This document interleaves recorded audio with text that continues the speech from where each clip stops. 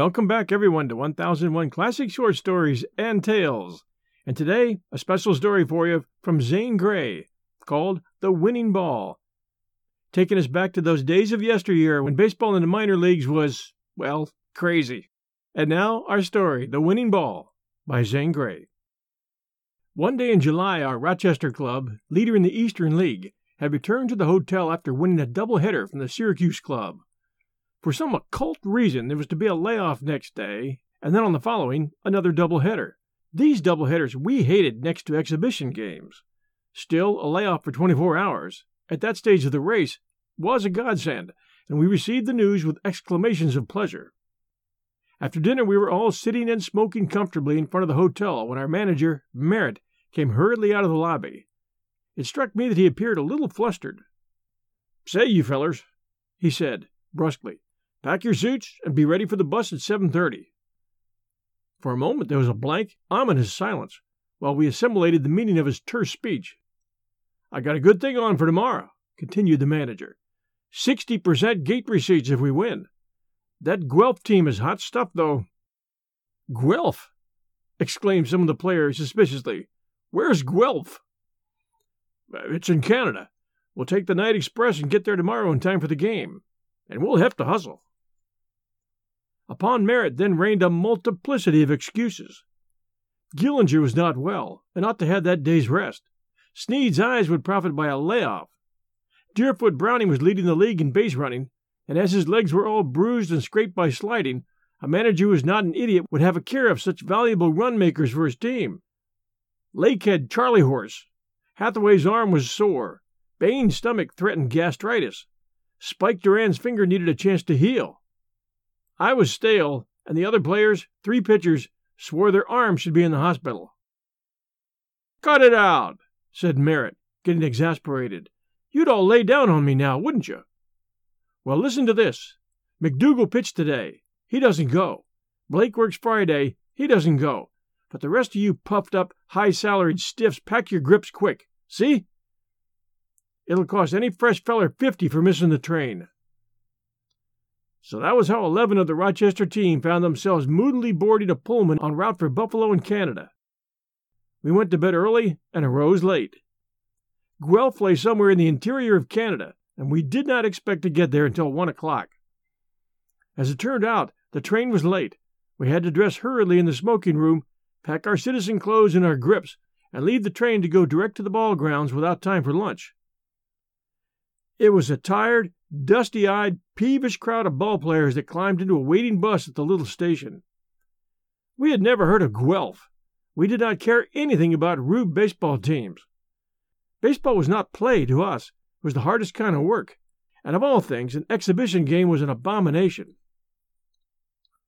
The Guelph players, strapping lads, met us with every mark of respect and courtesy and escorted us to the field with a brass band that was loud and welcome, if not harmonious in tune. Some 500 men and boys trotted curiously along with us, for all the world as if our bus was a circus parade cage filled with striped tigers. What a rustic, motley crowd massed about in and on that ball ground. There must have been 10,000 people. The audience was strange to us. The Indians, half-breeds, French Canadians, the huge, hulking, bearded farmers or traders, or trappers, or whatever they were new to our baseball experience. The players themselves, however, earned the largest share of our attention. By the time they'd practiced a few moments, we looked at Merritt, and Merritt looked back at us. Those long, powerful, big-handed lads evidently did not know the difference between lacrosse and baseball, but they were quick as cats on their feet, and they scooped up the ball in a way wonderful to see. And throw. It made a professional's heart swell just to see them line the ball across the diamond. "Lord, what whips these lads have!" exclaimed Merritt. "I hope we're not up against it. If this team should beat us, we wouldn't draw a handful at Toronto. We can't afford to be beaten. Jump around and cinch the game quick. If we get in a bad place, I'll sneak in the rabbit." The rabbit was a baseball similar in appearance to the ordinary league ball. Under its horsehide cover, however, it was remarkably different. An ingenious fan, a friend of Merritt, had removed the covers from a number of league balls and sewed them on rubber balls of his own making. They could not be distinguished from the regular article, not even by an experienced professional, until they were hit. Then, the fact that after every bounce one of these rubber balls bounded swifter and higher had given it the name of the rabbit. Many a game had the rabbit won for us at critical stages. Of course, it was against the rules of the league, and of course, every player in the league knew about it. Still, when it was judiciously and cleverly brought into a close game, the rabbit would be in play, and very probably over the fence, before the opposing captain could learn of it, let alone appeal to the umpire. "Hey, fellers, look at that guy who's going to pitch," suddenly spoke up one of the team. Many as were the country players whom we seasoned and traveled professionals had run across, this twirler outclassed them for remarkable appearance. Moreover, what put an entirely different tinge to our momentary humor was the discovery that he was as wild as a March hare and could throw a ball so fast that it resembled a pea shot from a boy's air gun. Deerfoot led our batting list, and after the first pitched ball, which he did not see, and the second, which ticked his shirt as it shot past, he turned to us with an expression that made us groan inwardly. When Deerfoot looked that way, it meant the pitcher was dangerous. Deerfoot made no effort to swing at the next ball and was promptly called out on strikes. I was second at bat and went up with some reluctance. I happened to be leading the league in both long distance and safe hitting, and I doted on speed. But having stopped many mean in-shoots with various parts of my anatomy, I was rather squeamish about facing backwoods yaps who had no control. When I had watched a couple of his pitches, which the umpire called strikes, I gave him credit for as much speed as Rusey. These balls were as straight as a string, singularly without curve, jump, or variation of any kind. I lined the next one so hard at the shortstop that it cracked like a pistol as it struck his hands and whirled him half off his feet. Still, he hung on to the ball and gave opportunity for the first crash of applause. "Boys, he's a trifle wild," I said to my teammates, "but he has the most beautiful ball to hit you ever saw. I don't believe he uses a curve, and as soon as we time that speed, we'll kill it." Next inning, after Old Man Hathaway had baffled the Canadians with his wide, tantalizing curves, my predictions began to be verified. Snead rapped one high and far to the deep right field. To our infinite surprise, however, the right fielder ran with fleetness that made our own Deerfoot seem slow, and he got under the ball and caught it. Duran sent a sizzling grass cutter down toward left. The lanky third baseman darted over, dived down, and coming up with the ball, exhibited the power of a throwing arm that made us all green with envy. Then, when the catcher chased a foul fly somewhere back in the crowd and caught it, we began to take notice. "Lucky stabs," said Manager Merritt cheerfully. "They can't keep that up. We'll drive him to the woods next time." But they did keep it up. Moreover, they became more brilliant as the game progressed. What with Hathaway's heady pitching, we soon disposed of them when at the bat. Our turns, however, owing to the wonderful fielding of these backwoodsmen, were also fruitless.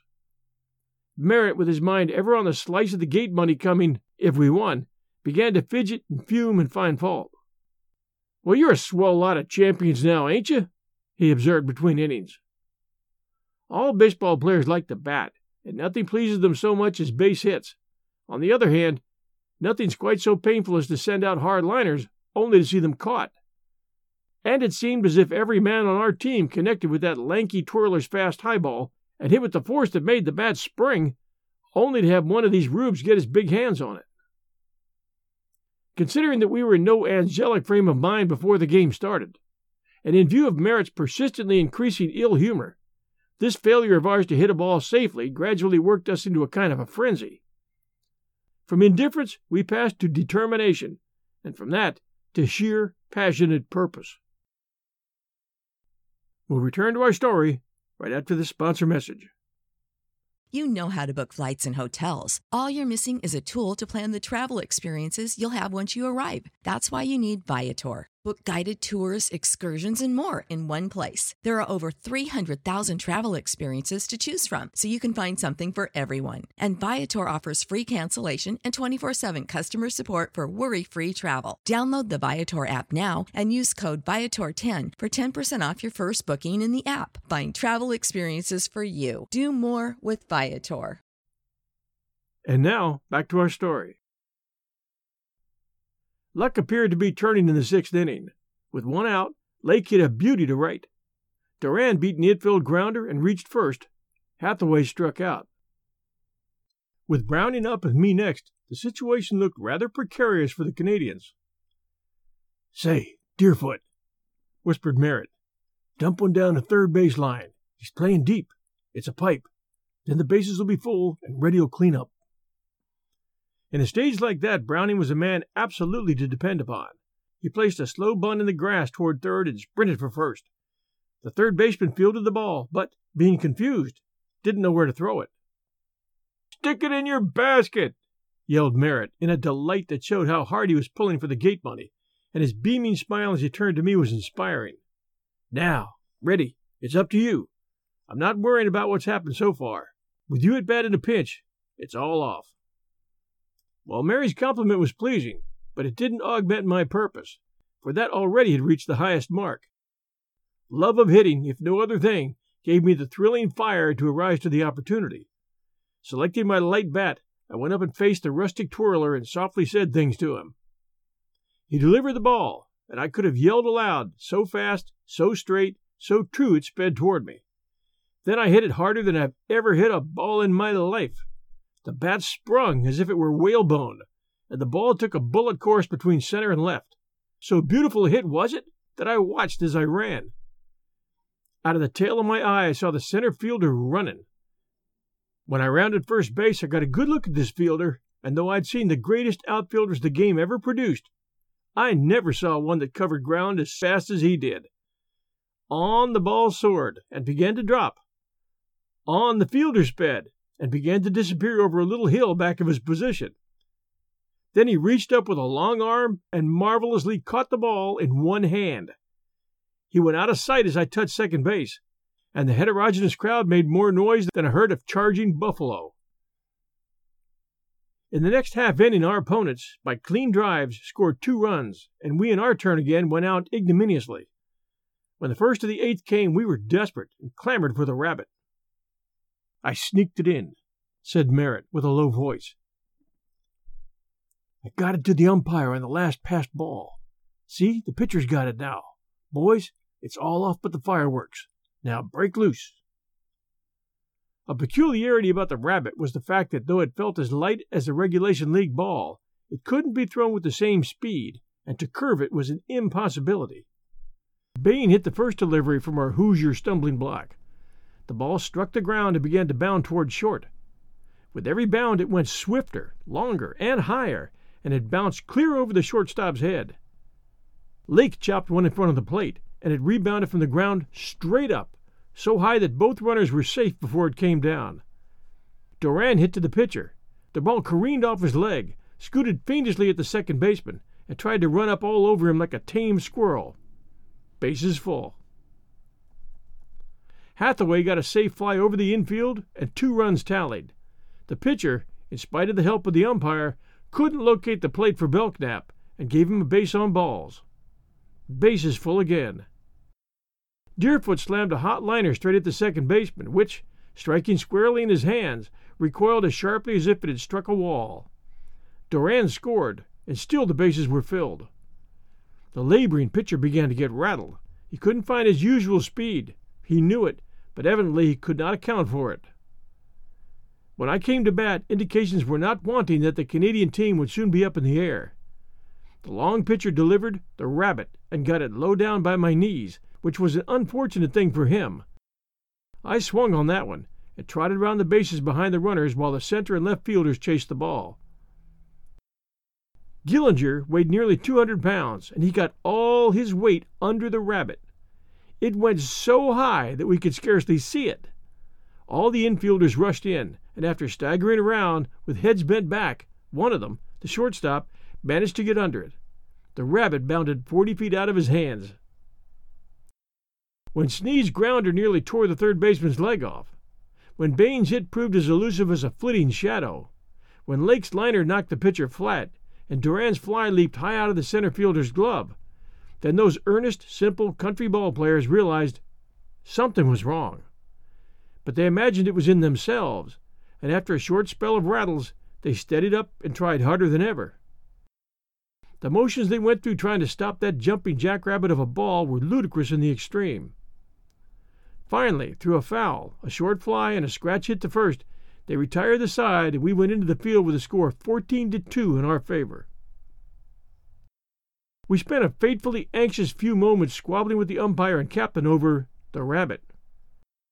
At the idea of letting those Herculean rail splitters have a chance to hit the rubber ball, we felt our blood run cold. "But this ball has a rip in it," blustered Gillinger. He lied atrociously. A microscope couldn't have discovered as much of a scratch in that smooth leather. "Sure it has," supplemented Merritt in the suave tones of a stage villain. "We're used to playing with good balls." "Why did you ring this one in on us?" asked the captain. "We never threw out this ball. We want a chance to hit it." That was just the one thing we didn't want them to have, but fate played against us. "Get up on your toes now and dust," said Merritt. "Take your medicine, you lazy sitting in front of the hotel stiffs. Think of payday." Not improbably, we all entertained the identical thought that Old Man Hathaway was the last pitcher under the sun calculated to be effective with the rabbit. He never relied on speed. In fact, Merritt often scornfully accused him of being unable to break a pane of glass. He used principally what we called floaters and a change of pace. Both styles were absolutely impractical with the rabbit. "It's coming to us, all right," yelled Deerfoot to me across the intervening grass. I was of the opinion that it did not take any genius to make Deerfoot's ominous prophecy. Old Man Hathaway gazed at Merritt on the bench as if he wished the manager could hear what he was calling him, and then at his fellow players, as if to both warn and beseech them. And then he pitched the rabbit. Crack! The big lumbering Canadian rapped the ball at Crab Bane. I did not see it because it went so fast, but I gathered from Crab's actions that it must have been hit in his direction. At any rate, one of his legs flopped out sidewise as if it had been suddenly jerked, and he fell in a heap. The ball, a veritable rabbit in its wild jumps, headed on for Deerfoot, who contrived to stop it with his knees. The next batter resembled the first one, and the hit likewise, only it leaped wickedly at Duran and went through his hands as if they'd been paper. The third man batted up a very high fly to Gillinger. He clutched at it with his huge shovel hands, but he couldn't hold it. The way he pounced upon the ball, dug it out of the grass, and hurled it at Hathaway showed his anger. Obviously Hathaway had to stop the throw, for he could not get out of the road, and he spoke to his captain in what I knew were no complimentary terms. Thus began retribution. Those husky lads continued to hammer the rabbit at the infielders, and as it bounced harder at every bounce, so they batted harder at every bat. Another singular feature about the rabbit was the seeming impossibility for professionals to hold it. Their familiarity with it, their understanding of its vagaries and inconsistencies, their mortal dread made fielding it a much more difficult thing than for their opponents. By way of variety, the lambasting Canadians commenced to lambaste a few over the hills and far away, which chased Deerfoot and me until our tongues lolled out. Every time a run crossed the plate, the motley crowd howled, roared, danced, and threw up their hats. The members of the batting team pranced up and down the sidelines, giving a splendid imitation of cannibals celebrating the occasion of a feast. Once Sneed stooped down to trap the rabbit, and it slipped through his legs, for which his comrades jeered him unmercifully. Then a brawny batter sent up a tremendously high fly between short and third. "You take it!" yelled Gillinger to Bane. "You take it!" replied the Crab, and actually walked backward. That ball went a mile high if it went a foot. The sky was hazy, gray, the most perplexing in which to judge a fly ball. An ordinary fly gave trouble enough in the gauging. Gillinger wandered round under the ball for what seemed an age. It dropped as swiftly as a rocket shoots upward. Gillinger went forward in a circle, then sidestepped, and threw up his broad hands. He misjudged the ball, and it hit him fairly on the head and bounced almost to where Duran stood at second. Our big captain wilted. Time was called, but Gillinger, when he came to, refused to leave the game, and went back to third with a lump on his head as large as a goose egg. Every one of his teammates was sorry, yet every one howled in glee. To be hit on the head was the unpardonable sin for a professional. Old Man Hathaway gradually lost what little speed he had, and with it, his nerve. Every time he pitched the rabbit, he dodged. That was about the funniest and strangest thing we'd ever seen on a ball field. Yet it had an element of tragedy. Hathaway's expert contortion saved his head and body on diverse occasions, but presently a low bounder glanced off the grass and manifested an affinity for his leg. We all knew from the crack and the way the pitcher went down that the rabbit had put him out of the game. The umpire called time, and Merritt came running on the diamond. "Hard luck, old man," said the manager. "That'll make a green and a yellow spot, all right. Boys, we're still 2 runs to the good. There's 1 out, and we can win yet. Deerfoot, you're as badly crippled as Hathaway. The bench for you. Head for the bench. Hooker will go to center, and I'll pitch." Merritt's idea did not strike us as a bad one. He could pitch, and he always kept his arm in prime condition. We welcomed him into the fray for 2 reasons: because he might win the game, and because he might get overtaken by the baseball nemesis, the rabbit. While Merritt was putting on Hathaway's baseball shoes, some of us endeavored to get the rabbit away from the umpire, but he was too wise. Merritt received the innocent-looking ball with a look of mingled disgust and fear, and he summarily ordered us to our positions. Not far had we gone, however, when we were electrified by the umpire's sharp words. "No, you don't. You don't come any of your American dodges on us. Give me that ball, and you use the other, or I'll stop the game." Wherewith the shrewd umpire took the ball from Merritt's hand and fished the rabbit from his pocket. Our thwarted manager stuttered his wrath. You bewhiskered yap, I'll give you." What dire threat he had in mind never materialized, for he became speechless. He glowered upon the cool little umpire and then turned grandly toward the plate. It may have been imagination, but yet I made sure Merritt seemed to shrink and grow smaller before he pitched the ball. For one thing, the plate was uphill from the pitcher's box, and then the fellow standing there loomed up like a hill and swung a bat that would have served as a wagon tongue. No wonder Merritt evinced nervousness. Presently he whirled and delivered the ball. Bing! A dark streak and a white puff of dust over second base showed how safe that hit was. By dint of manful bodywork, Hooker contrived to stop the rabbit in mid-center. Another run scored. Human nature was proof against this temptation, and Merritt's players tendered him manifold congratulations and dissertations. "Grand, you old skinflint, grand. There was a $2 bill sticking on that hit. Why didn't you stop it? Say, Merritt, what little brains you've got will presently be riding on the rabbit. You will chase up these exhibition games. Take your medicine now." After these merciless taunts, and particularly after the next slashing hit that tied the score, Merritt looked appreciably smaller and humbler. He threw up another ball and actually shied as it neared the plate. The giant who was waiting to slug it evidently thought better of his eagerness as far as that pitch was concerned, for he let it go by. Merritt got the next ball higher. With a mighty swing, the batsman hit a terrific liner right at the pitcher. Quick as lightning, Merritt wheeled, and the ball struck him with the sound of 2 boards brought heavily together with a smack. Merritt did not fall. He melted to the ground and writhed while the runners scored with more tallies than they needed to win. What did we care? Justice had been done us, and we were unutterably happy. Crab Bain stood on his head. Gillinger began a war dance. Old man Hathaway hobbled out to the sidelines and whooped like an Indian. Sneed rolled over and over in the grass. All of us broke out into typical expressions of baseball frenzy, and individual ones illustrating our particular moods. Merritt got up and made a dive for the ball. With face positively flaming, he flung it far beyond the merry crowd, over into a swamp. Then he limped for the bench. Which throw ended the most memorable game ever recorded to the credit of the rabbit. Thanks for joining us, everybody, for this great Zane Grey short story from his book, The Red-Headed Outfield. If you enjoy our stories and would like to support us, the best way to do it is to go to patreon.com, that's patreon.com/1001 Stories Network, and become a supporting patron. For about the cost of a blended coffee every month, you can help our 1001 podcast to keep moving forward, and also receive ad-free podcasts from us.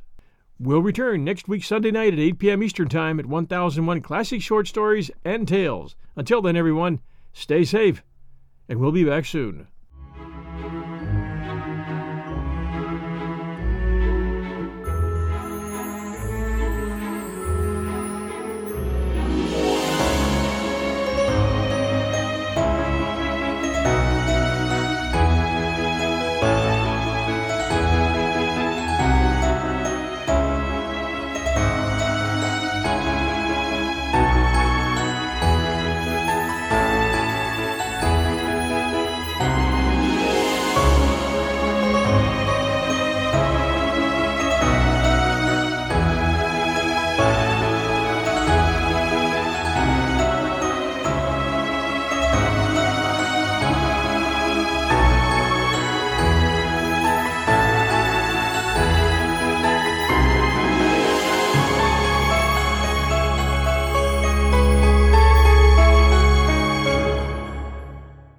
bodies come in different shapes and sizes, so doesn't it make sense that our weight loss plans should too?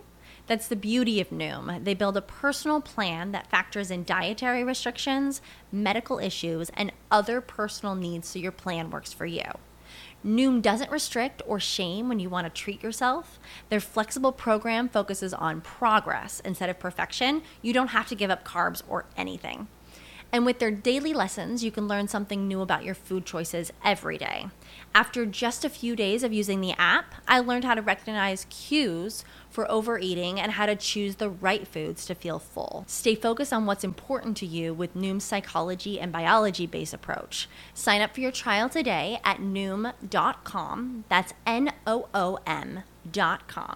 And check out Noom's first ever cookbook, The Noom Kitchen, for 100 healthy and delicious recipes to promote better living. Available to buy now wherever books are sold.